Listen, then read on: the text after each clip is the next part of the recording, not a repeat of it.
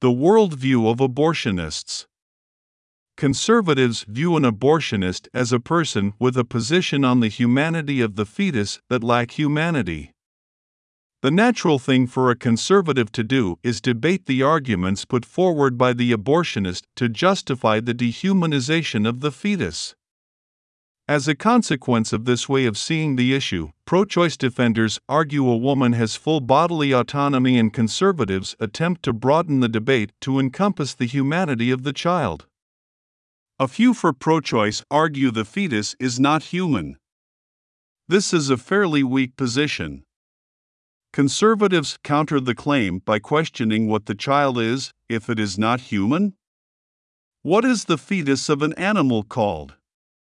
At what point does a fetus become human?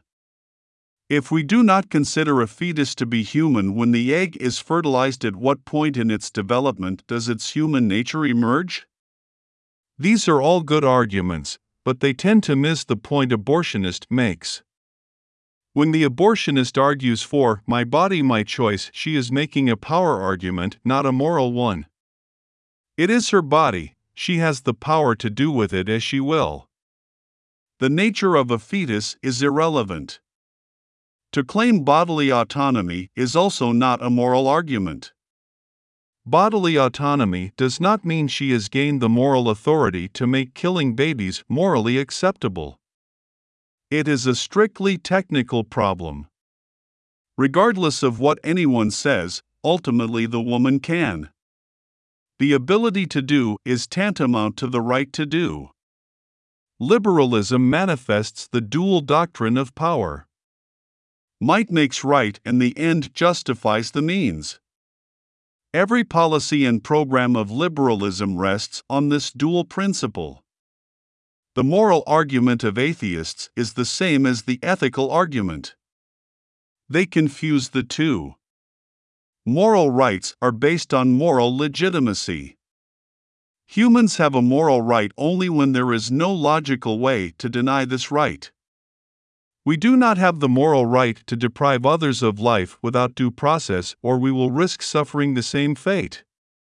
This is why Scripture tells us not to judge lest ye be judged by the same measure. We are permitted to judge and indeed must judge, but we ought not judge in ways that are subjective. Do unto others, and you would have done unto you, is another way of stating this same truth. The point is that the world is created in a specific way. Only what is real and true makes sense.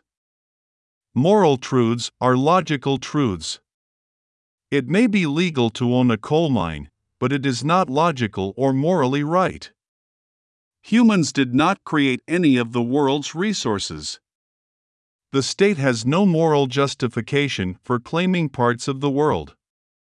It has no moral authority to license sections of to private interests. We do not own what we did not create, and we cannot claim what was not created by us. The fetus is not part of the mother's body, but it is dependent on it. But this does not mean the mother has authority over it. The mother does not have control of her body viscerally. She can use it for her personal use, but she did not create it and she cannot claim ownership of it. The only justification for undergoing an abortion is that the woman has power over her body, and she has the willingness to exercise that power. One day this power will be removed from her and all of us. What is God's will return back to God, and we will be left with what we have created. At this time, an accounting will be held. We will all have to pay for what we have consumed, used, and destroyed. Like the servants, we can only hope that we have invested what we were given wisely. In the mind of an atheist, what he or she has power over he or she owns. The atheist's worldview is summed up in the aphorism, "My body, my choice." It's not your body, and it is not your choice. You are not your own, you belong to God. You were not given this body or this baby for your own purpose, but for the purpose of God. The choice you do have is to destroy and waste the opportunity and wealth you were given or invest yourself in it. We are the servant, not the master, and we do not get to decide who lives and who dies.